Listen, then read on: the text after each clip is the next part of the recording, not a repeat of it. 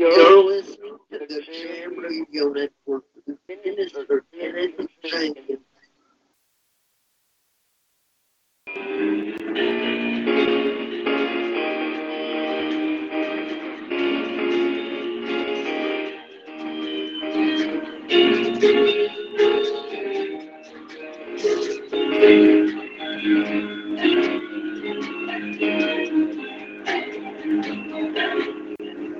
What happened day? What happened day? When Jesus was, oh, when he was, when Jesus was, he was away. Oh, happy day. Oh, happy day. Oh, happy day. When Jesus was, oh, when he was, when Jesus was, he was away. Oh, it's a happy day.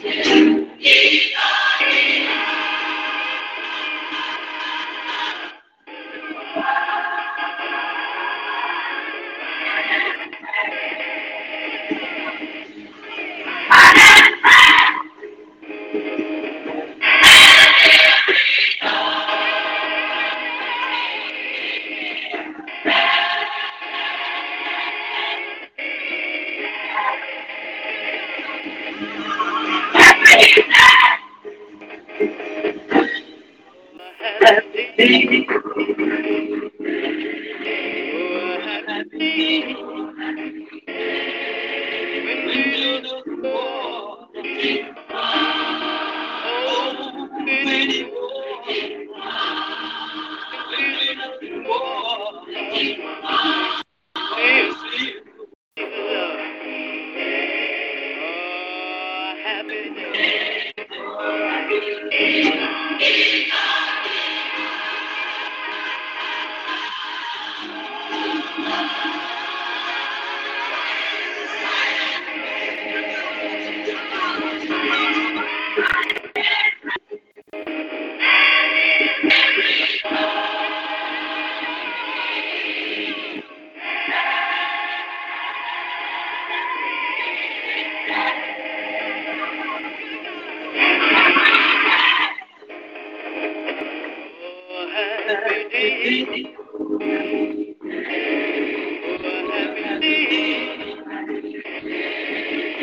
Oh, happy day. Oh, happy day.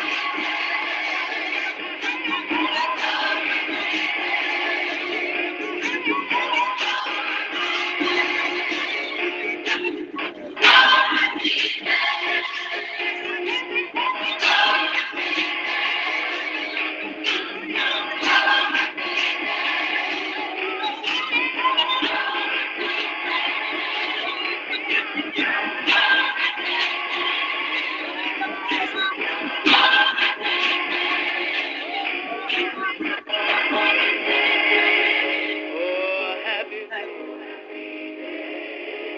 Oh, happy. When Jesus was,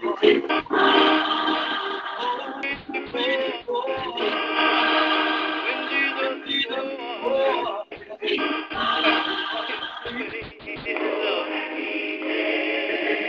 oh, the happy day. Oh, Lord. Good God.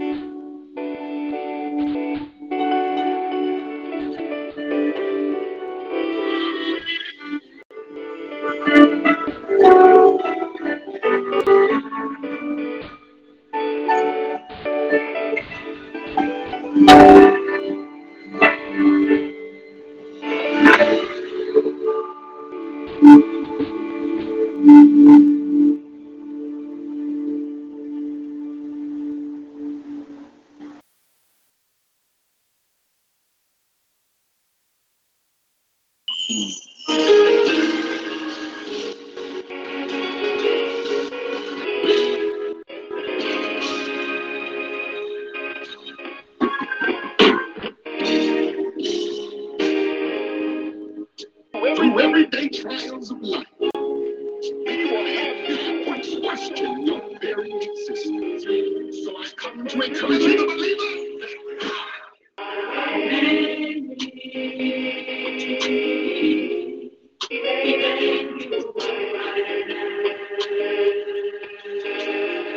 Come on and say it with me. God made me.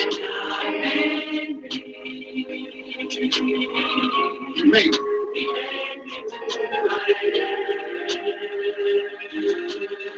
Put a smile on your face and lift your head and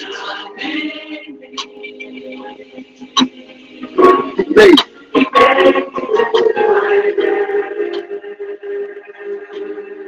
you may be feeling down,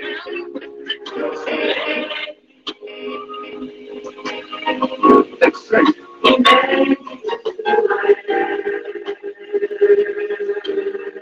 Repeat these words out and say,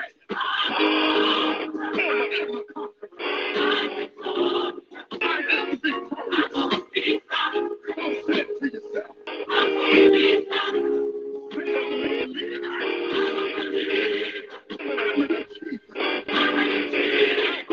Be blessed. Let the devil steal your joy.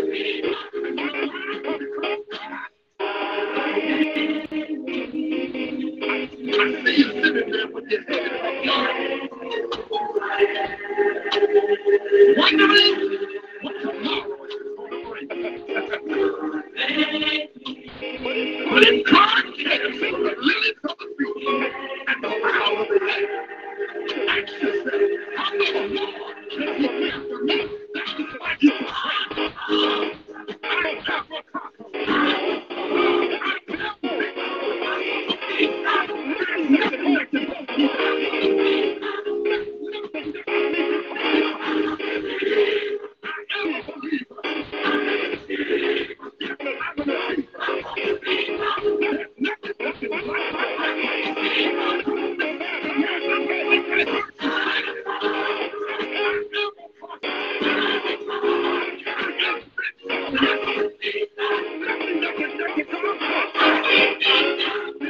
nothing that can block my way.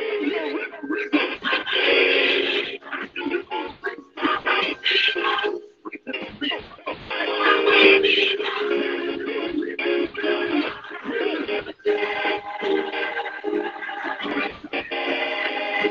matter what, it hurts.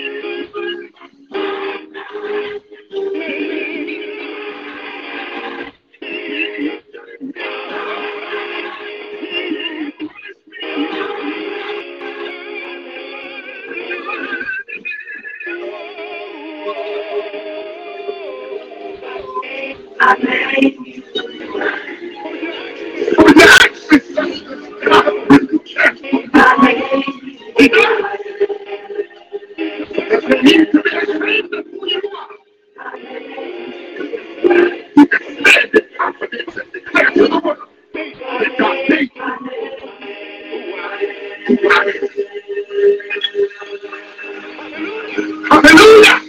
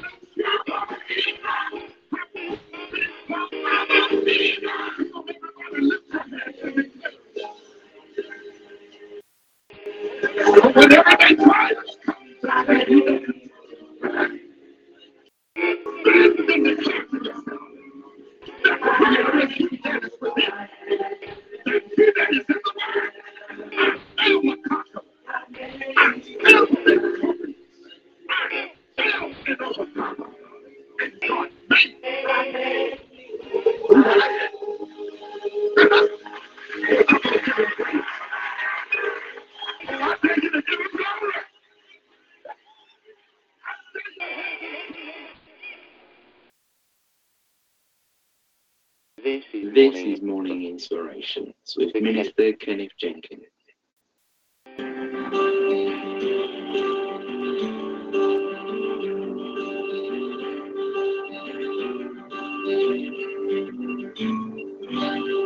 Give you glory, to give you glory, is my only goal. My purpose is to give you glory, oh my Lord. Shape my soul, my mind, oh God. So in my soul, in my mind, in my heart, I'll give you glory. Glory, I give you glory. Glory, I give you glory. To give you glory, to give you glory, my only goal. My purpose is to give you glory, oh my Lord. Shape my soul, my mind, oh God. So in my soul, in my mind, in my heart, I'll give you glory. Glory, I'll give you glory. Glory, I give you glory.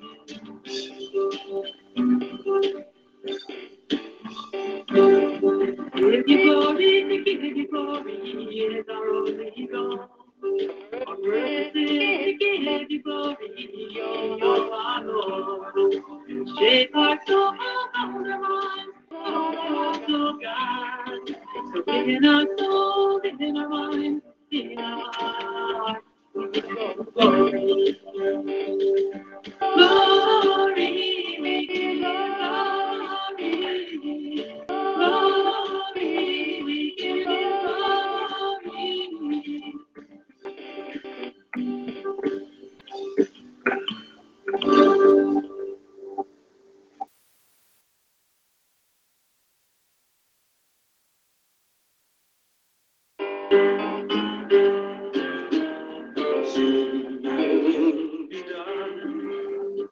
With troubles of this world, troubles of this world, troubles of this world, soon I'll be done. With troubles of this world, I'm live with the Lord. There'll be no more weeping no more. There'll be no more weeping no more.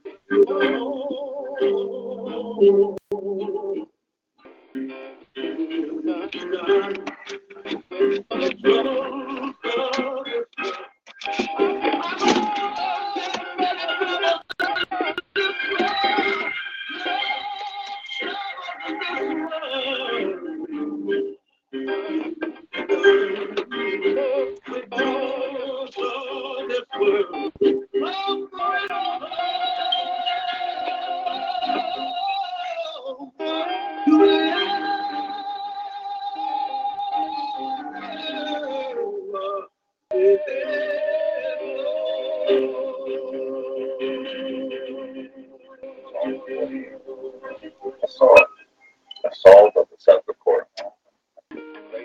Great is the Lord and greatly to be praised in the city of our God. His holy mountain, beautiful in elevation, is the joy of all the earth. Mount Zion in the far north, the city of the great King. Within her citadels, God has made himself known as a fortress. For behold, the kings assembled. They came on together. As soon as they saw it, they were astounded. They were in panic. They took to flight.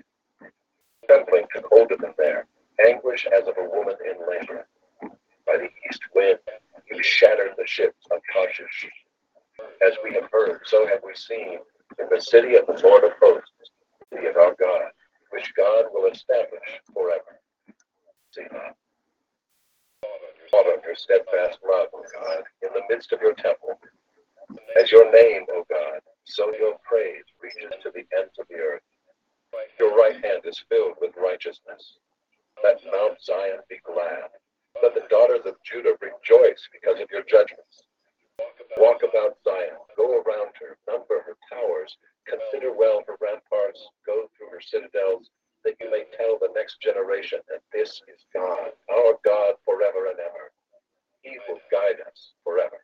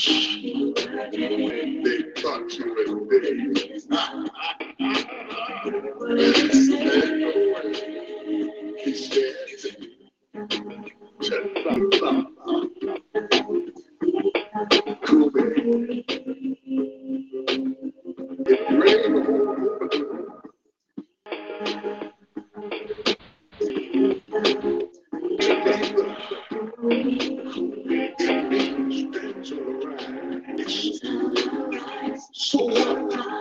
It really lasts for a night. Still joy is coming in the morning. In the morning. Oh, yeah. Here's a message to every woman who is after-romantic. And say you won't be back. They don't even know where you've been.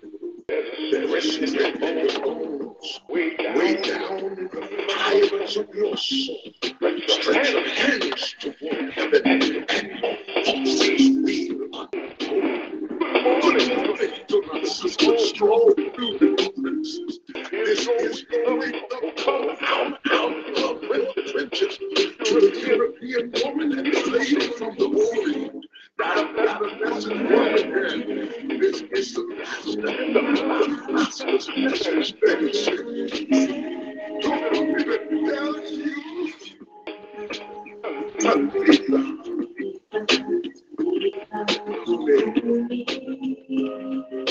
She's down there in woman down that it's not conceived. God's going to do more than you ever could believe. Get up, get up, get up, get up.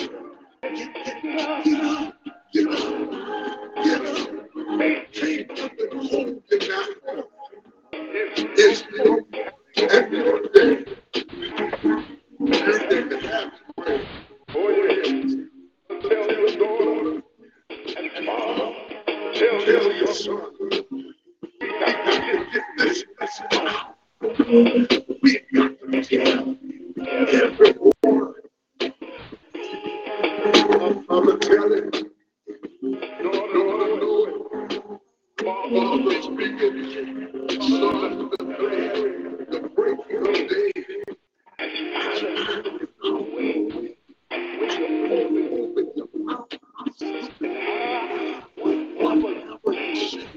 Speak to the wind and the rain and the fire. Those are the best.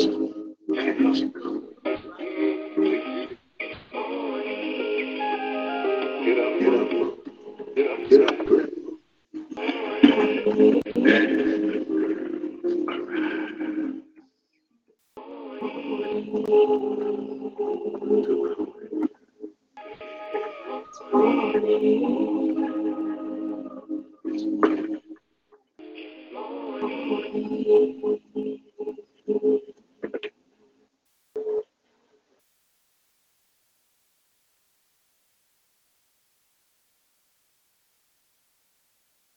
This is Morning Inspirations with Minister Kenneth Jenkins.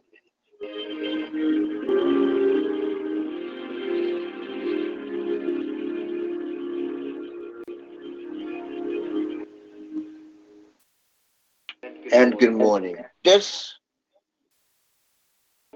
is One Inspiration on another Sunday morning. Good morning to you, yours. Thank you for listening, and thank you for tuning in. I want to say hello to an old friend I haven't heard from in a long time. Good morning to you. Long time no see. No time no hear. It's prayer time, folks. It's prayer time.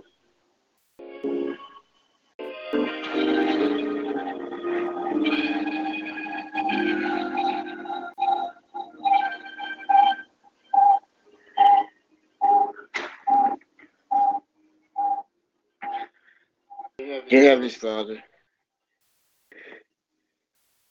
we come before you this morning to say thank you. Forgive us, O Lord, anything that we've done knowingly and unknowingly. We thank you, Lord, for the strength. Thank you for keeping us. for guiding us day to day. Thank you for rising up and laying down. Thank you, Lord, for all you have done, what you're doing right now, and what you're going to do in the future. Lift up those, Lord, who's behind prison walls. Lift up those, Lord, under hospice care. Lift up those, Lord, in the hospitals, and those, Lord, who in psychiatric wards. We lift them up to you as well, Lord. We lift up those who are grieving. We lift up those, Lord, who are going through something. We don't know where it is, but you know.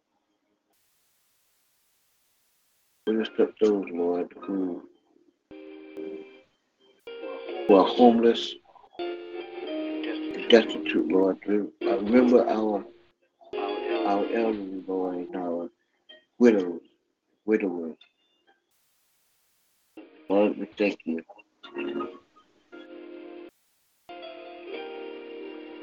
Lord, have your way in our services today. Lord, that you have the Holy Spirit take over.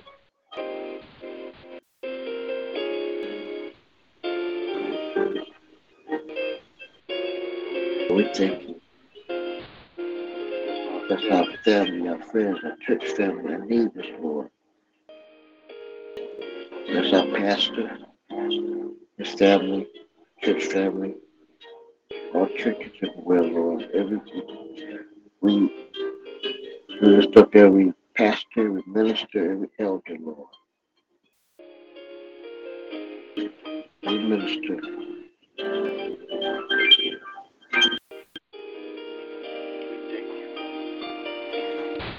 Keeping us, sustaining us one more day. Oh, we don't want to shout. We don't want to shout later. Shout now. The battle's all over. And we thank you. Forgive us, Lord, everything we've done.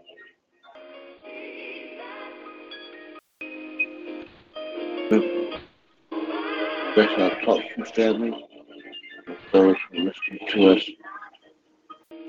Bless our Dead Radio family.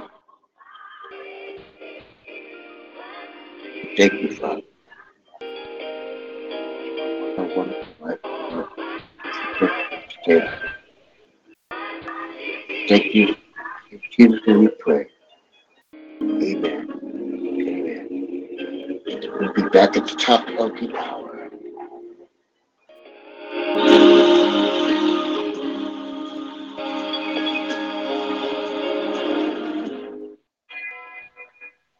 Pentecost is, in a sense, the birthday of the church. But it was an important Jewish festival before it became a Christian festival.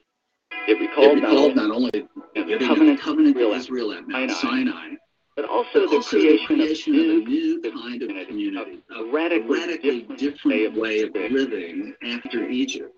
And the early Christians incorporated these things into their understanding of Pentecost as well. That's Reverend Dr. Scott Kenneth. And today he brings you a challenging message of faith and hope. I'm Peter Wallace. This is Day One.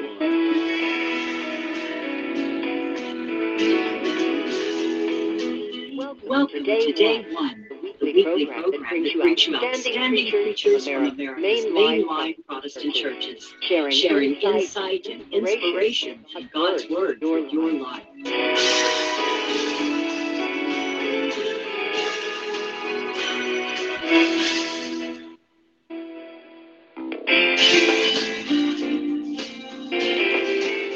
In 2015, Day One celebrates 70 years of faithful weekly broadcasts. Now, here's our host, Peter Wallace to introduce today's preacher. Thanks, Thanks, Sherry. Sherry. We're honored to Welcome to welcome day to one day one today, today the the Reverend Reverend Dr. Scott Kennefe, Kennefe, Interim Interim Senior Senior Minister of Washington Fort Washington Collegiate Church in New York City. God has been God has been serving serving Presbyterian Church USA and United Church of Christ congregations for the past 28 years. Native of Native of Kansas City, he attended the University of Kansas and Washburn University School of Law, as well as San Francisco Theological Seminary and Pittsburgh Theological Seminary. God is an interim transitional specialist and has many years of experience in helping urban multicultural congregations through changes in staff leadership and helping them to develop new visions for the future. God, thanks for being with us. Thank you. I'm glad to be here. You were ordained in the Presbyterian Church USA, but you have had an ecumenical ministry in recent years focusing on interim and transitional ministry work. Why is that such an important role in the church today? Well, we're living in a really rapidly changing cultural environment. As we know, the demographics of our country are changing. We're much more religiously, culturally, and ethnically diverse. And so congregations are in need of coming to terms with the changes that they find in the neighborhoods around their congregations. And that's one of the things that I really enjoy helping them with. How do you help churches to develop new visions for their future?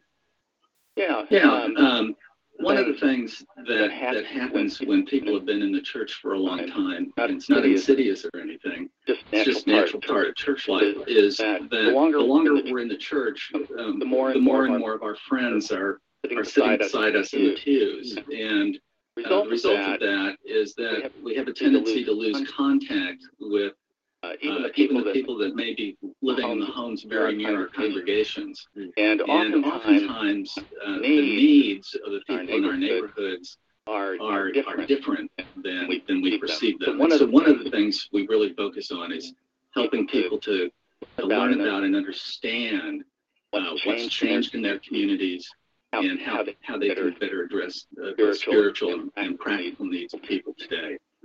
And for the past several months, you've been serving as senior interim minister at Fort Washington Collegiate Church in New York City. You featured all the collegiate ministers a couple of years ago on day one, but introduce us to Fort Washington, its people and its ministries. Fort Washington is a really interesting and unique congregation. It's located in Upper Manhattan in a very multicultural context. The church building itself sits at the crossroads of a large Dominican population, a large African American population, and a significant Anglo population. And we find all of those folks in our church on Sunday morning. And in a lot of ways, it's like pastoring a chapel of the United Nations, because we have people from all over the world, new immigrants, many of them English as a second language, and so that's a struggle. And they come from just a variety of different Christian traditions, everything from Orthodox to Roman Catholic to every variety of Protestant. And so putting together both worship services and programming for this diverse group of people is both exciting and challenging. And the church facility itself is undergoing a rather major renovation. It is. Actually, all four of the collegiate churches have recently gone under renovation. All of the buildings were more than 100 years old, and it was time to update, make them handicap accessible, more open to the community, and just better serve the needs that we have today in terms of use of technology and things like that. You've also been involved deeply in hospice chaplaincy, congregational renewal, social justice advocacy, and other meaningful ministries. But the theme that runs through all your ministry experience, as I understand it, is a pervasive interest in the reform and transformation of the mainline church, as well as a deep commitment to ecumenical and interfaith engagement. In these days of uncertainty about the future of the church, where do you see us heading? Well, I think it's really important that the mainline churches have a larger voice in our society.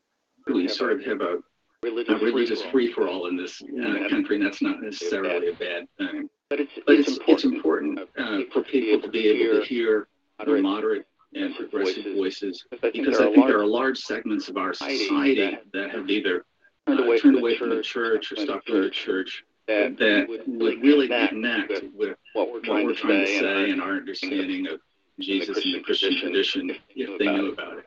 interfaith engagement seems to be more important than ever.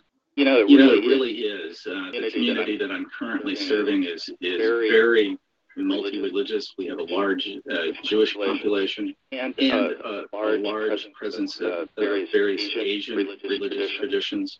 I can remember when I entered the ministry almost 30 years ago, there was a great push, which I was very supportive of ecumenical dialogue. And I've enthusiastically engaged and worked in those areas during my ministry. But more and more today, our neighbors are from around the world. They may be Buddhist or Hindu, Islamic, and so we need to have some level of knowledge of what their traditions are, but an appreciation for them as well. How did you experience your call to ministry? Well, that's a great question. I grew up in a suburban church in Kansas City, kind of on the progressive side. And I remember about the time I was a junior in college, I was taking some religious studies courses in college. I was really interested in the Christian tradition, and I was also struggling with, what I want to do with the rest of my life. And it was really, it wasn't anything dramatic, but I simply became aware that I was being called into the ministry. It was kind of like a still small voice. I didn't hear voices or anything like that. But I always resonated with John Wesley's experience, having his heart spiritually formed. And that was really the beginning of it. And I have never stopped feeling that call over the last 3 decades. Well, today the church celebrates the day of Pentecost, and your sermon draws on the account of the coming of the Spirit in Acts chapter 2. Would you read it for us? Sure. When the day of Pentecost had come, they were all together in one place. And suddenly from heaven there came a sound like the rush of a violent wind, and it filled the entire house where they were sitting. Divided tongues as a fire appeared among them, and a tongue rested on each of them. All of them were filled with the Holy Spirit, and began to speak in other languages as the Spirit gave them ability. Now there were devout Jews from every nation under heaven living in Jerusalem. And at this sound, the crowd gathered and was bewildered, because each one heard them speaking in the native language of each. Amazed and astonished, they asked, "Are not all of these who are speaking Galileans? And how is it that we hear each of us in our own native language?" All were amazed and perplexed, saying to one another, "What does this mean?" But others sneered and said, "They are filled with new wine." This passage is filled with amazement and astonishment about what the Holy Spirit is up to here, as well as cynicism. Others sneered and said they are filled with new wine. The coming of the Spirit certainly made an impact. What strikes you about this account? Well, I think on the one hand, it's an affirmation that God is still with us. The disciples after the death of Jesus were kind of on their own, I think, feeling at a loss as to which direction to go. And so this movement of the Spirit, I think, in very dramatic fashion, communicated that the Spirit of Jesus is still among them. But the other thing is the interesting thing about the story is it's a really messy and unruly story. We in the church like things ordered and orderly, and we like to know what's going to happen, and that's why we have bulletins and so on, and we even bolt down our pews. My experience is that the Spirit of God is like it's described in the story. It's oftentimes unexpected. It's oftentimes welcome, but it's always bringing about something new. Scott, we look forward to hearing your sermon. Right moments. Thank you for being with us. Thank you. I enjoyed it. And if you'd like to listen again to today's program, or read or share a transcript of Scott's sermon, visit our website at day1.org. Or for a free printed sermon transcript, call us toll free at 1-888-411-DAY1.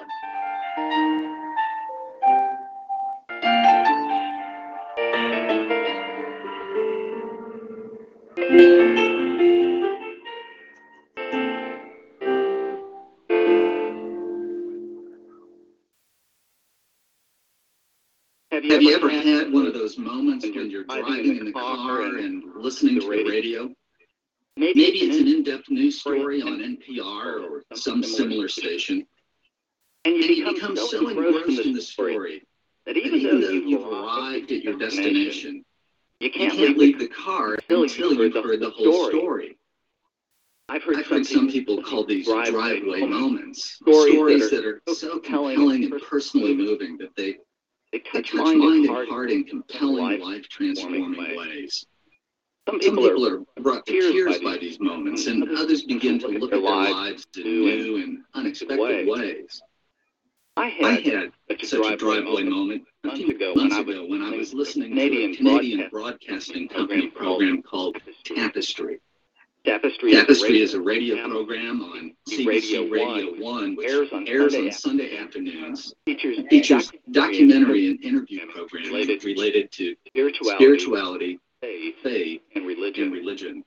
The program's current host, Mary Hines, was interviewing former chef, secular intellectual, skeptic, and journalist Sarah Miles about her unexpected and inconvenient conversion to Christianity. She entered a church on impulse in San Francisco one Sunday. You see, Miles was raised as an atheist, and she was happily living an enthusiastically secular life as a restaurant cook and journalist, indifferent to religion at best. As she says in the prologue to her book, Take This Bread, I was certainly not interested in becoming a Christian, or as I thought of it rather less politely, a religious nut. But as she entered the doors of St. Gregory of Nyssa Episcopal Church in San Francisco, on a whim, she ate a piece of bread, took a sip of wine, and found herself radically transformed. At the age of 46, this was her first communion, and it changed everything. I share this with you because on this Pentecost Sunday, we focused on biblical stories in which God's Spirit, God's presence with us, encounters ordinary humans, and wonderful and unexpected things begin to happen. Pentecost is, in a sense, the birthday of the church, but it was an important Jewish festival before it became a Christian festival. It was one of three pilgrimage festivals that were ideally spent in Jerusalem, and it occurred 50 days after Passover, which was the celebration, commemoration of Israel's liberation from Egypt. It recalled not only the giving of the covenant to Israel at Mount Sinai, but also the creation of a new kind of community, a radically different way of living after Egypt. And the early Christians incorporated these things into their understanding of Pentecost as well. For example, the late great biblical scholar Marcus Borg said, the central affirmation of Pentecost is that the Spirit promised by Jesus is now present among his followers in the world. The Spirit is the Spirit of God, the Holy Spirit, the Spirit of Christ. This claim is foundational to the New Testament and early Christianity. Of course, most Christian people are familiar with the story of Pentecost that we find in Acts chapter 2, written by Luke, where the symbols of wind and fire represent God's presence in powerful and dramatic ways to the disciples of Jesus, who engage a diverse group of spiritual pilgrims who speak a variety of different languages from various parts of the Roman Empire, and who have made their way to Jerusalem to celebrate the festival of Pentecost. These same pilgrims are enabled by the descent of the lively, creative, unpredictable, and uncontrollable Spirit to comprehend a universally understood language. It's a reversal of the story of the Tower of Babel that we find in Genesis chapter 11, where the narrator says, the Lord confused the language of all the earth.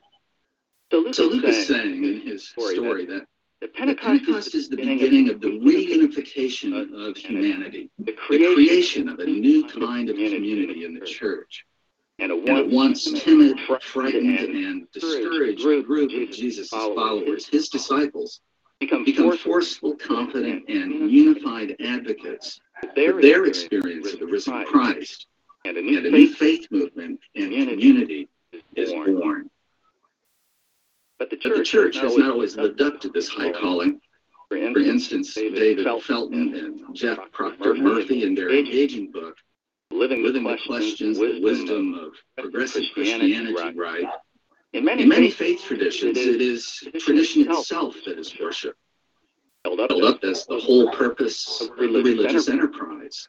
Be it infatuation with smells and bells or resistance to inclusive language, many faithful people have confused defense of their understanding of right practice and right thinking with what they call faith. They insulate themselves from the unpredictable, demanding, transforming nature of the Spirit with a fierce, pious, unbending commitment to the church. They practice what Richard Rohr has called a cosmetic piety, intended to look good on the surface, but lacking any real depth or complexity. Defense of the changeless nature of their revealed truth becomes a virtue to be aspired to, regardless of how lifeless and rote the practice itself becomes. These thoughts resonate with the words of the prophet Ezekiel, who said, "Prophesy to these bones and say to them, O dry bones, hear the word of the Lord. I will cause breath to enter you, and you shall live, and you shall know that I am Lord." Bones for Ezekiel are the symbolic bones of the Babylonian exiles, who have little hope of breathing life back into the kingdom of Israel. But the implication is that God's Spirit, breath, wind, can put flesh on a skeleton and call it life, whether it's a nation or a church. And that's really good news, because it means, as our friends in the United Church of Christ love to say, that God is still speaking. And that was the unexpected experience of Sarah Miles in San Francisco, the enthusiastic atheist who had no intention of becoming a follower of Jesus until she met him as a living reality in the bread and the wine of the Eucharist. How has this encounter of the Spirit life changed her? She started a food pantry and gave away literally tons of fruit and vegetables and cereal around the same altar where she first received communion. She then organized new pantries all over the city to provide hundreds of hungry families free groceries each week. Without committees or meetings or even an official telephone number, she recruited volunteers and raised hundreds of thousands of dollars. The living Spirit of Christ, described in Scripture by the unpredictable, uncontrollable, wind, fire, and breath, radically transformed Sarah Miles' life and her community. When the Spirit is active, it's not just about me. It's not just about me. But the creation of a new kind of inclusive, welcoming community. About community love. But Sarah Miles also discovered that her newly transformed life wasn't necessarily going to be easy. She had to trudge in the rain through housing projects. Sit on the curb wiping the runny nose of a psychotic man. Take the firing pin out of a battered woman's .357 Magnum. Stick the gun in a cookie tin in the trunk of her car. Struggle with her atheist family and doubting friends. She also had to learn about the great American scandal of the politics of food, the economy of hunger, and the rules of money.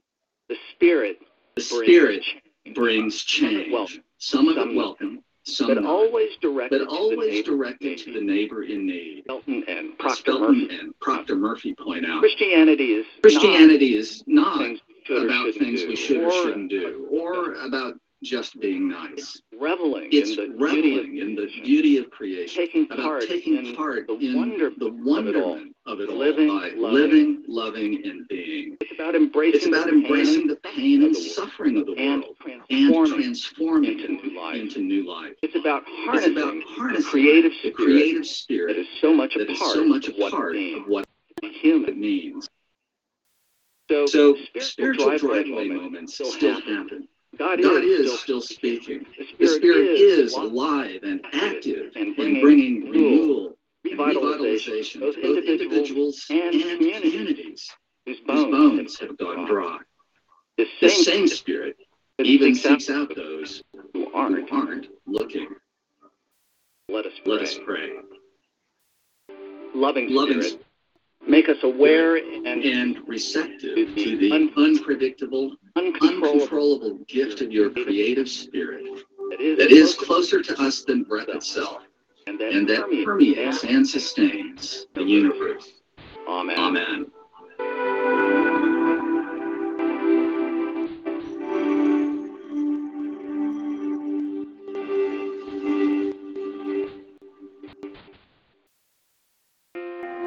This is Sherry Miller.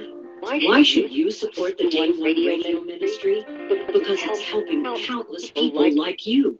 For instance, Brenda, a listener in Pennsylvania, says, every Sunday, Day One gives me a message I can carry throughout my week. Mike in Minnesota says, there's not another program like Day One. It allows you to hear the Word of God from so many gifted voices.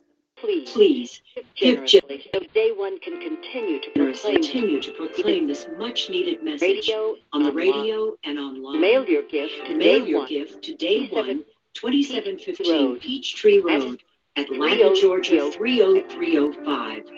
That's 27th Peachtree Road, Atlanta, Georgia 30305. Or call us at 1-888-411-DAY1. Or give securely online at day1.org. On behalf of everyone at Day One, thank you for your support.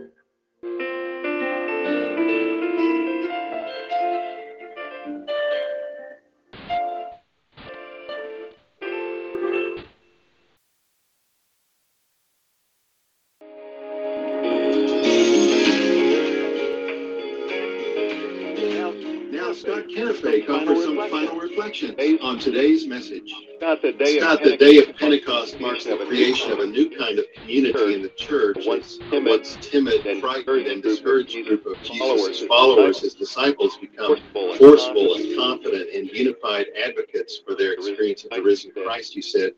So what is it that makes the difference?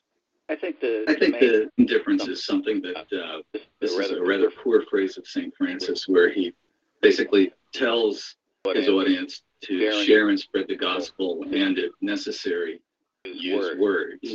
And I think if Christian people could really take that to heart, it would take a lot of the fear and angst out of living one's faith, sharing one's faith with others. Actions speak louder than words. And the good news is, I think that that's something that most of us are good at. And I think that is really a powerful witness. You shared the story of Sarah Miles, a story you heard on the radio, which led to a driveway moment of staying in your car until the story ended. You shared it with us because on this Pentecost Sunday, we focus on biblical stories in which God's Spirit encounters ordinary humans, and wonderful and unexpected things begin to happen. Of course, this can happen every day of the year if we're open to it. So how can we better prepare ourselves for these encounters with God's Spirit? I think one of the interesting things is that these kinds of experiences that Sarah Miles has had are not all that unusual. A number of studies have suggested that a fairly significant portion of the population has had these kinds of experiences, but they're afraid to talk about them.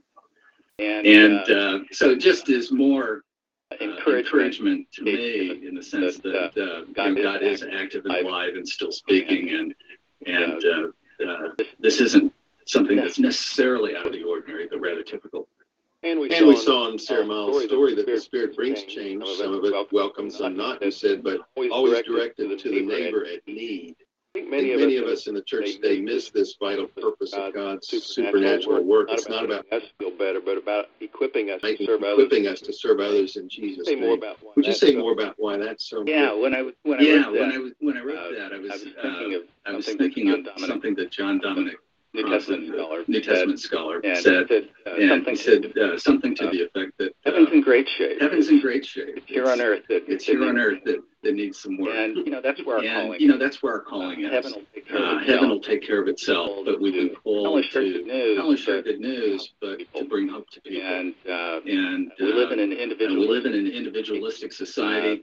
But there's very much a collective message within our tradition as well that needs to be held up. God, what's one thing from your sermon today that you hope our listeners will keep in mind this week? I think the main is to keep in mind that regardless of their circumstances, whatever difficulties people may be facing, that God's presence is still very much with us, and we can sense that if we'll take the time, reflect on Scripture, to pray, to let the distractions in our lives go for a little bit, turn off the TV, turn off the radio, get away from the smartphone and so on, and to listen for that still small voice. Scott Kennebec, thank you for being with us. Thank you. Day One is the voice of America's mainline Protestant churches. Visit us online at day1.org. Our program is recorded and edited by Donald Jones and produced by Peter Wallace. Thank you for joining us. I'm Sherry Miller, wishing you all God's blessings on day one and forever.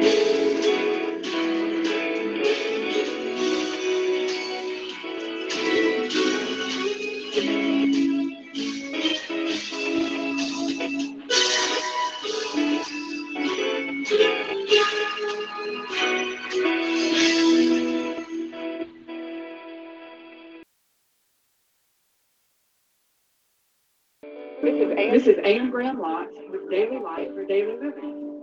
Some of the most miserable people are those with unconfessed sin and rebellion in their heart against God.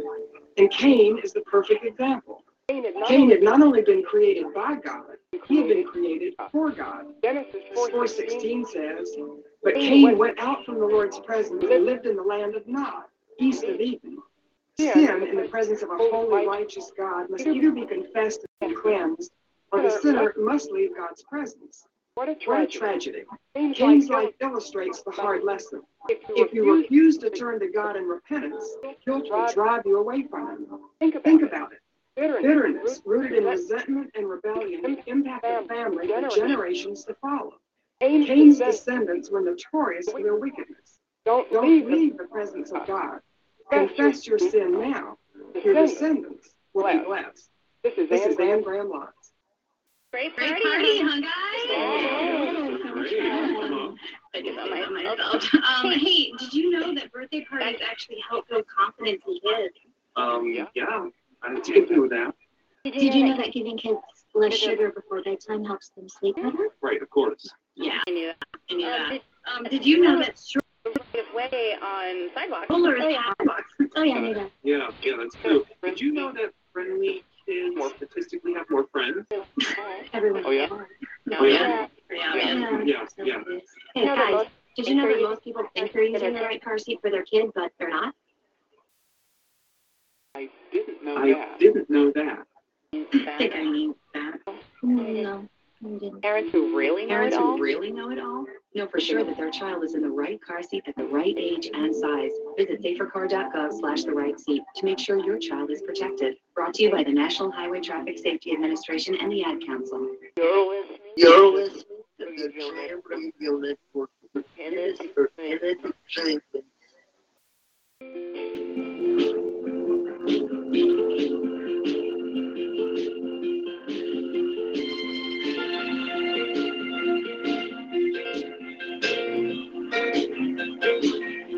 Oh, can you see by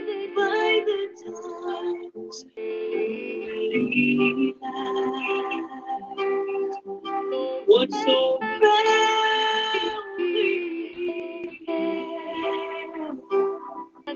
at the twilight's last gleam, whose broad stripes bear Christ through the perilous fight. For the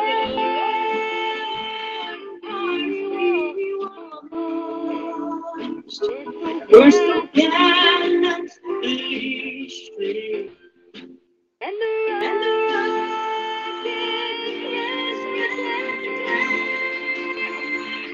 the bombs bursting getting through the night. That our flag was there.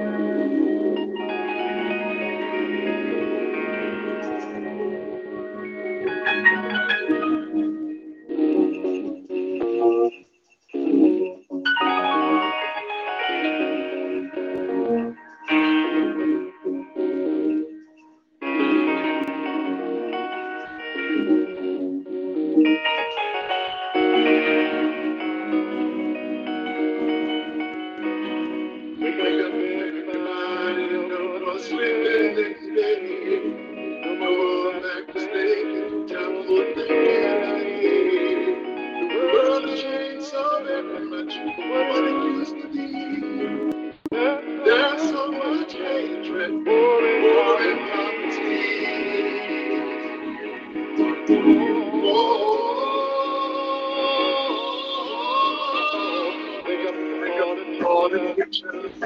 Teach us the way, baby, and then listen to what you have to say. There was nothing in the world of it. When you teach your children, just the very best you can.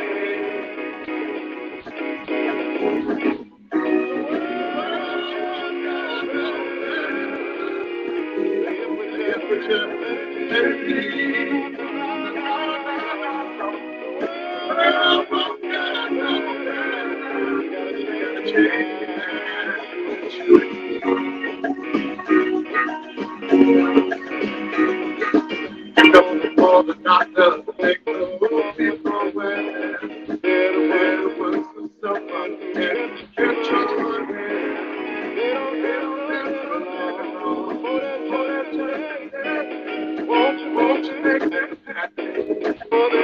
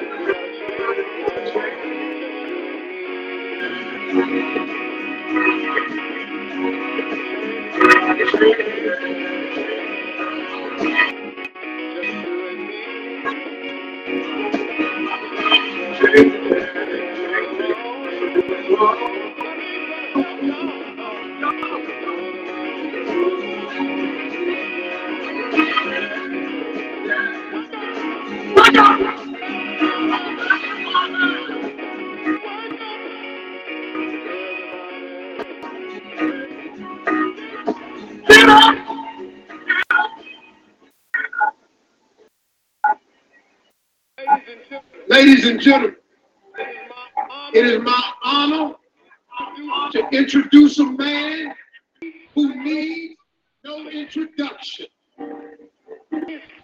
His credits are too long to list. He has done the impossible time after time.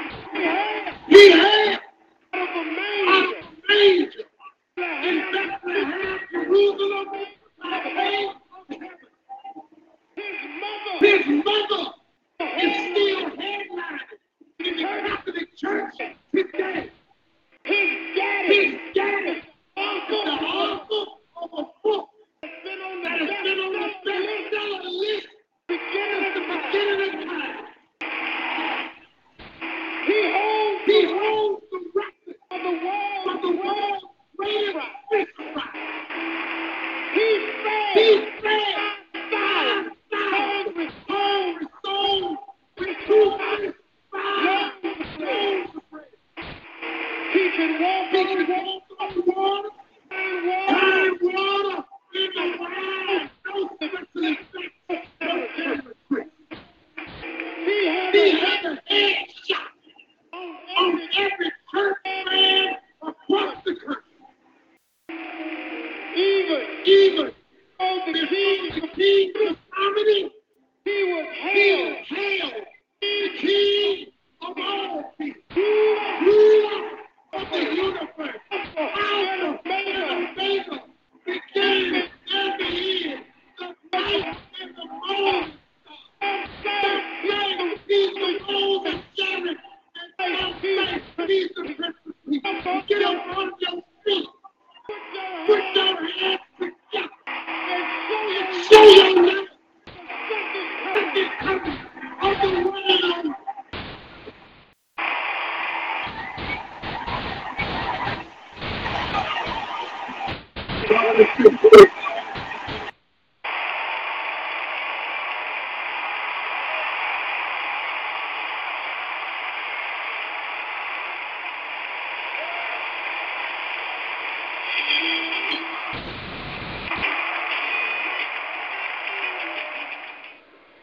Hey, churchgoers, looking for a little morning inspiration?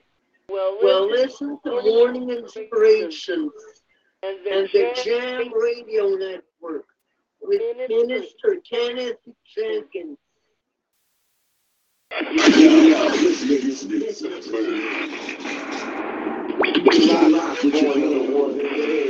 Yo.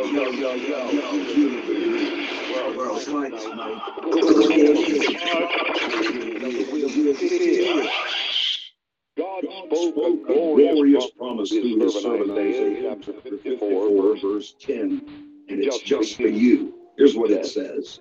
But my kindness shall not depart from you, nor shall my covenant of my peace be removed, says the Lord, or Redeemer. Peace is a stranger to nations and to most people today. The Apostle Paul wrote in 2 Timothy chapter 3, verse 1, that in the last days perilous times would come. In 1 Thessalonians chapter 5, verse 3, Paul wrote, when they say peace and safety, then sudden destruction comes upon them as labor pains on a pregnant woman. But the voice of the mighty prophet Isaiah proclaims the covenant of the cross which bore our Savior's blood would provide peace to your troubled heart today and always. It's likely if you're serving the kingdom that the enemy will come against you. That you will hear rumors of war, nations rage. Remember the covenant of your heavenly Father, which says, do not be moved. Regardless of the turmoil in your life, have a covenant of peace with God that will never, ever be removed.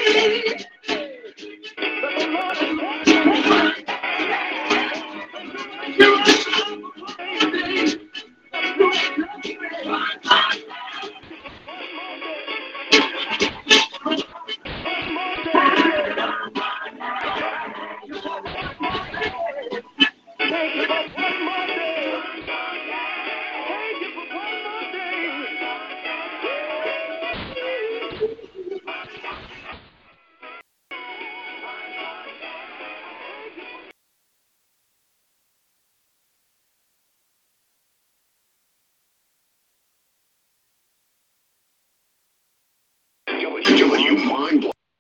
Straight up. Straight up.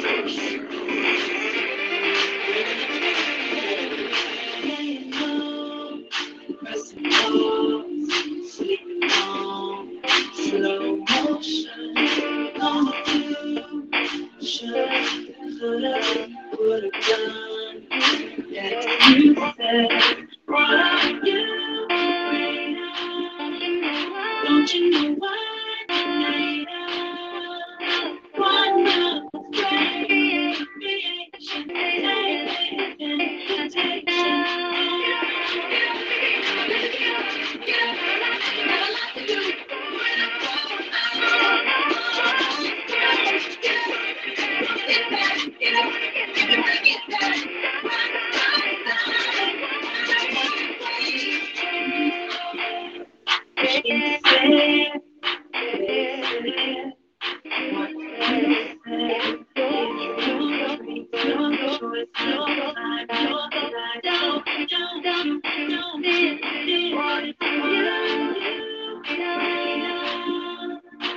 Productions.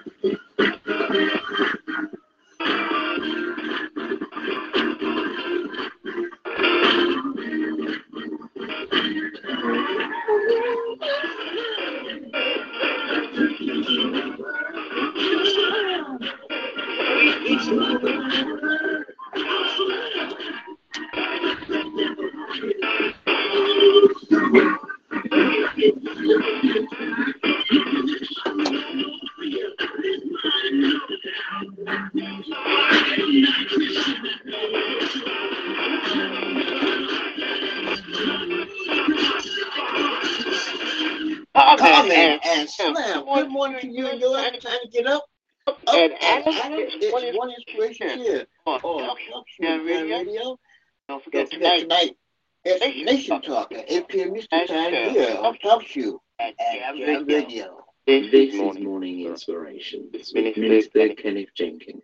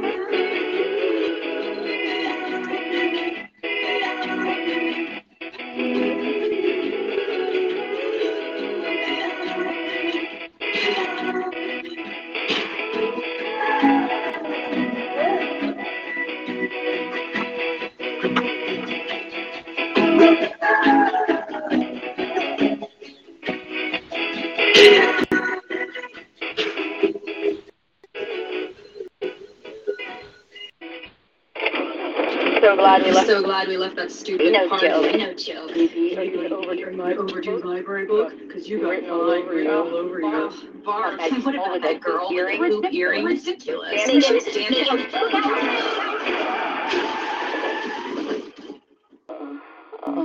Oh my God. Oh my God, Becky. Are you okay? Becky, are you okay? My arm. I think it's broken. Can you bend it? Can you bend it? It's already bent. In the wrong direction. I can't believe this. I'm so sorry. I only had a few drinks. I was just buzzed. Really? Just buzzed? Yeah, I swear. Oh, In that case, my arm is fine. That's better. You're really okay? You're really okay? Serious, You're Becky? serious, Becky? You're Genius. I'm not serious. Oh, Ow! My arm! It hurts. Buzzed driving. Maybe we should stop acting like it's no big deal. Buzzed driving is drunk driving. Service announcement brought to you by the U.S. Department of Transportation and the Ad Council in this station. Can a landlord legally evict the church from leased space?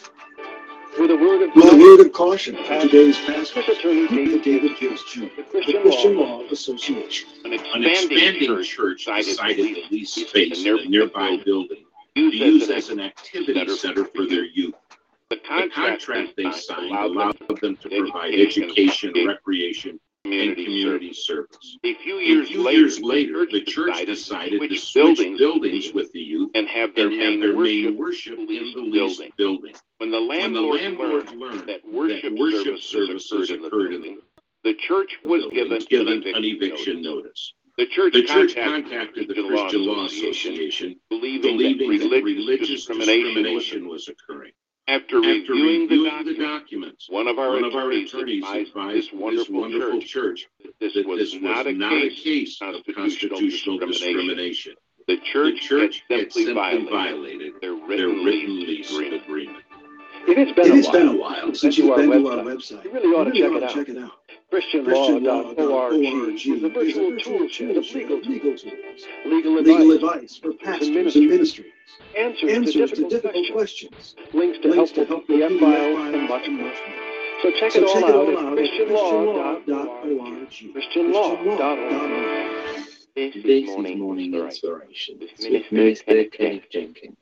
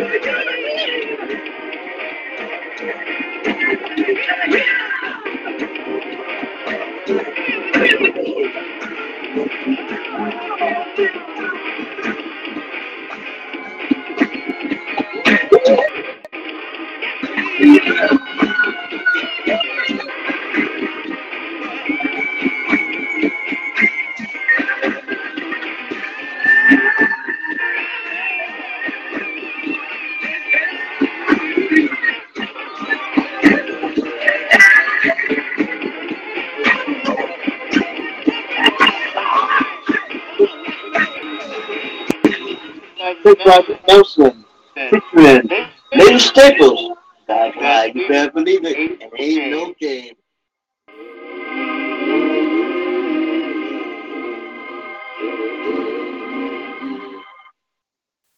Don't forget, tonight, 8 p.m. Eastern Time. It's Nation Talk.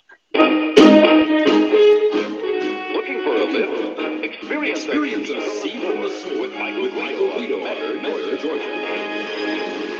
Man had fallen, and the preacher asked Sam, why didn't you say, behind me, Satan? I did, he replied. But Satan said to me, since we're going in the same direction, makes no difference who leads. There are only two ways, our Lord said. Heaven can be entered only through the narrow gate. The highway to hell is broad, and its gate is wide enough for all the multitude to choose its easy way. But the gate to life is small, and the road is narrow. Only a few ever find it. Our Lord said, I have set before you the way of life and the way of death. It's your move. For your copy of Dr. Guido's Daily Devotional Seeds from the Source. Right. The Source. Metro, Georgia, 30439. This is on the web. Source.com.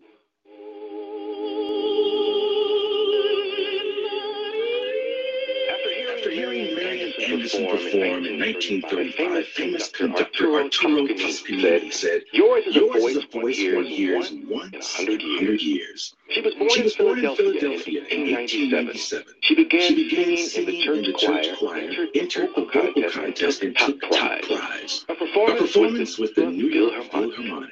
Anderson went to Europe and returned home a critical success. At the height of her fame in 1939, Daughters of the Revolution refused to let her use their concert hall in D.C. It sparked a national outrage. First Lady Eleanor Roosevelt resigned from the group in protest and arranged instead for Anderson to sing at the Lincoln Memorial on Easter Sunday. 75,000 people turned out. Marian Anderson, the contralto of the century.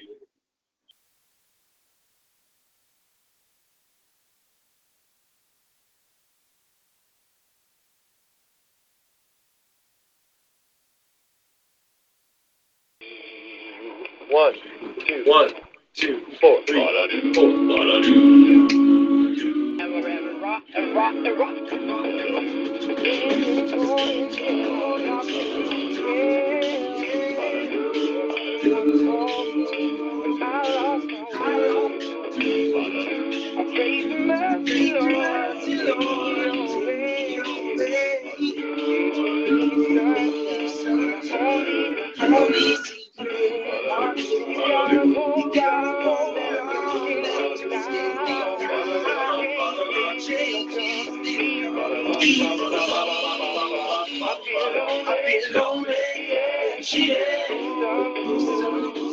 I've been washed up, put down. I'm no good. But with you, Lord, you help me strong. Changing my life since you came along.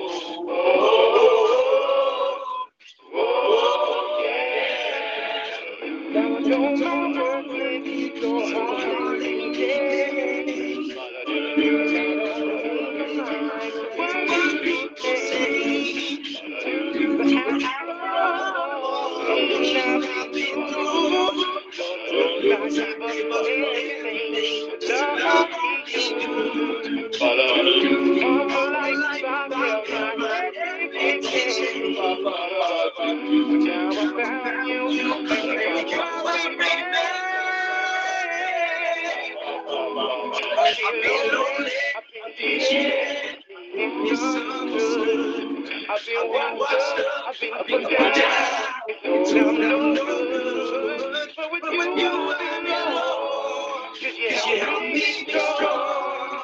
It's changing my life since you came home.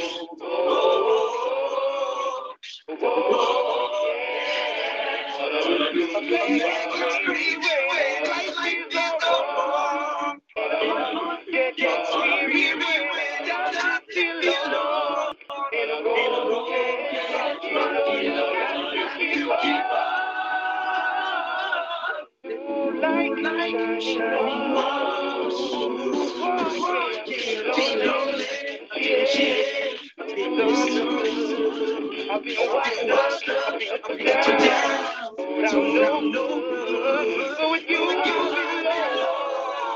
cause you help me be strong.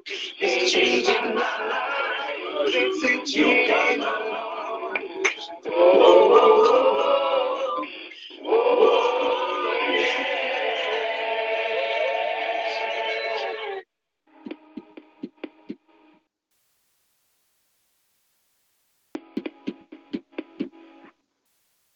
Hallelujah.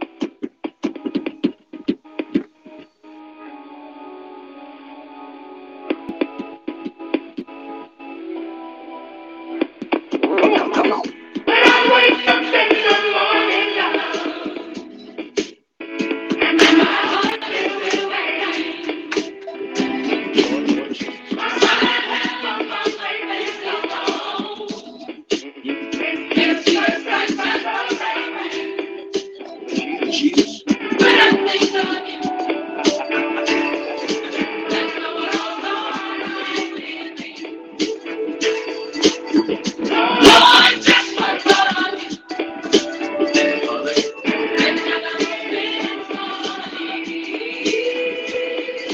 I love you,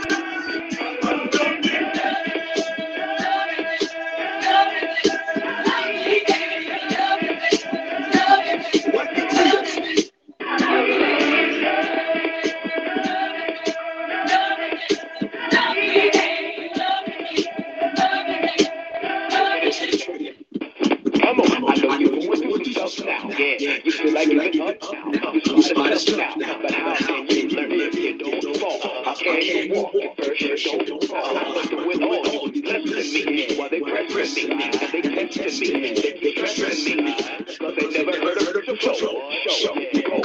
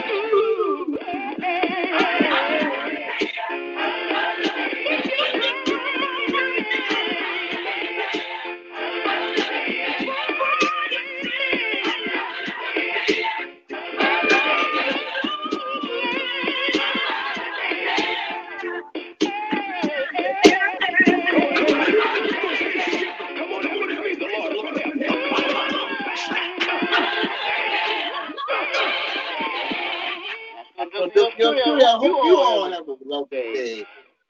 Thanks for listening. Thanks for tuning in. We'll see you tonight at 8 p.m. Eastern Time for next talk. Until then, see you at church near you.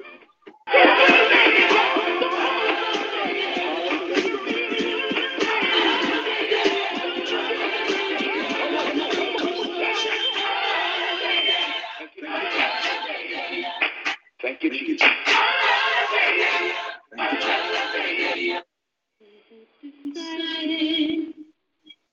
Follow Jesus. I decided to Jesus. I decided to follow Jesus. No turning back. No turning back. Cross before me.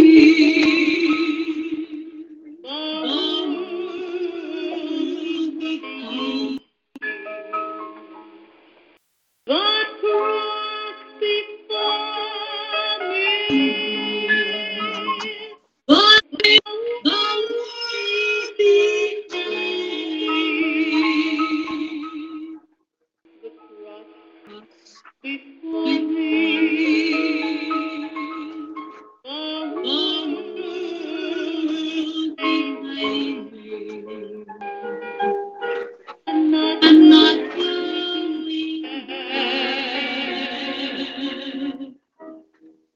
Not going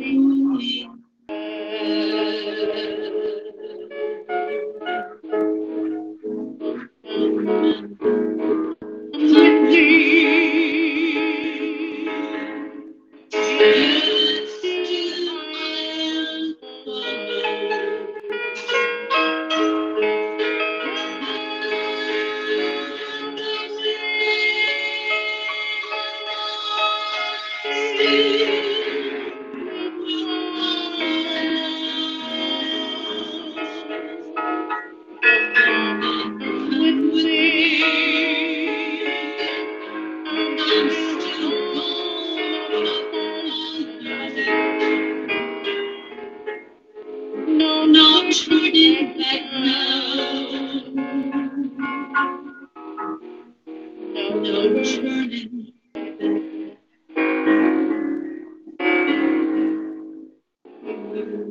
aside now.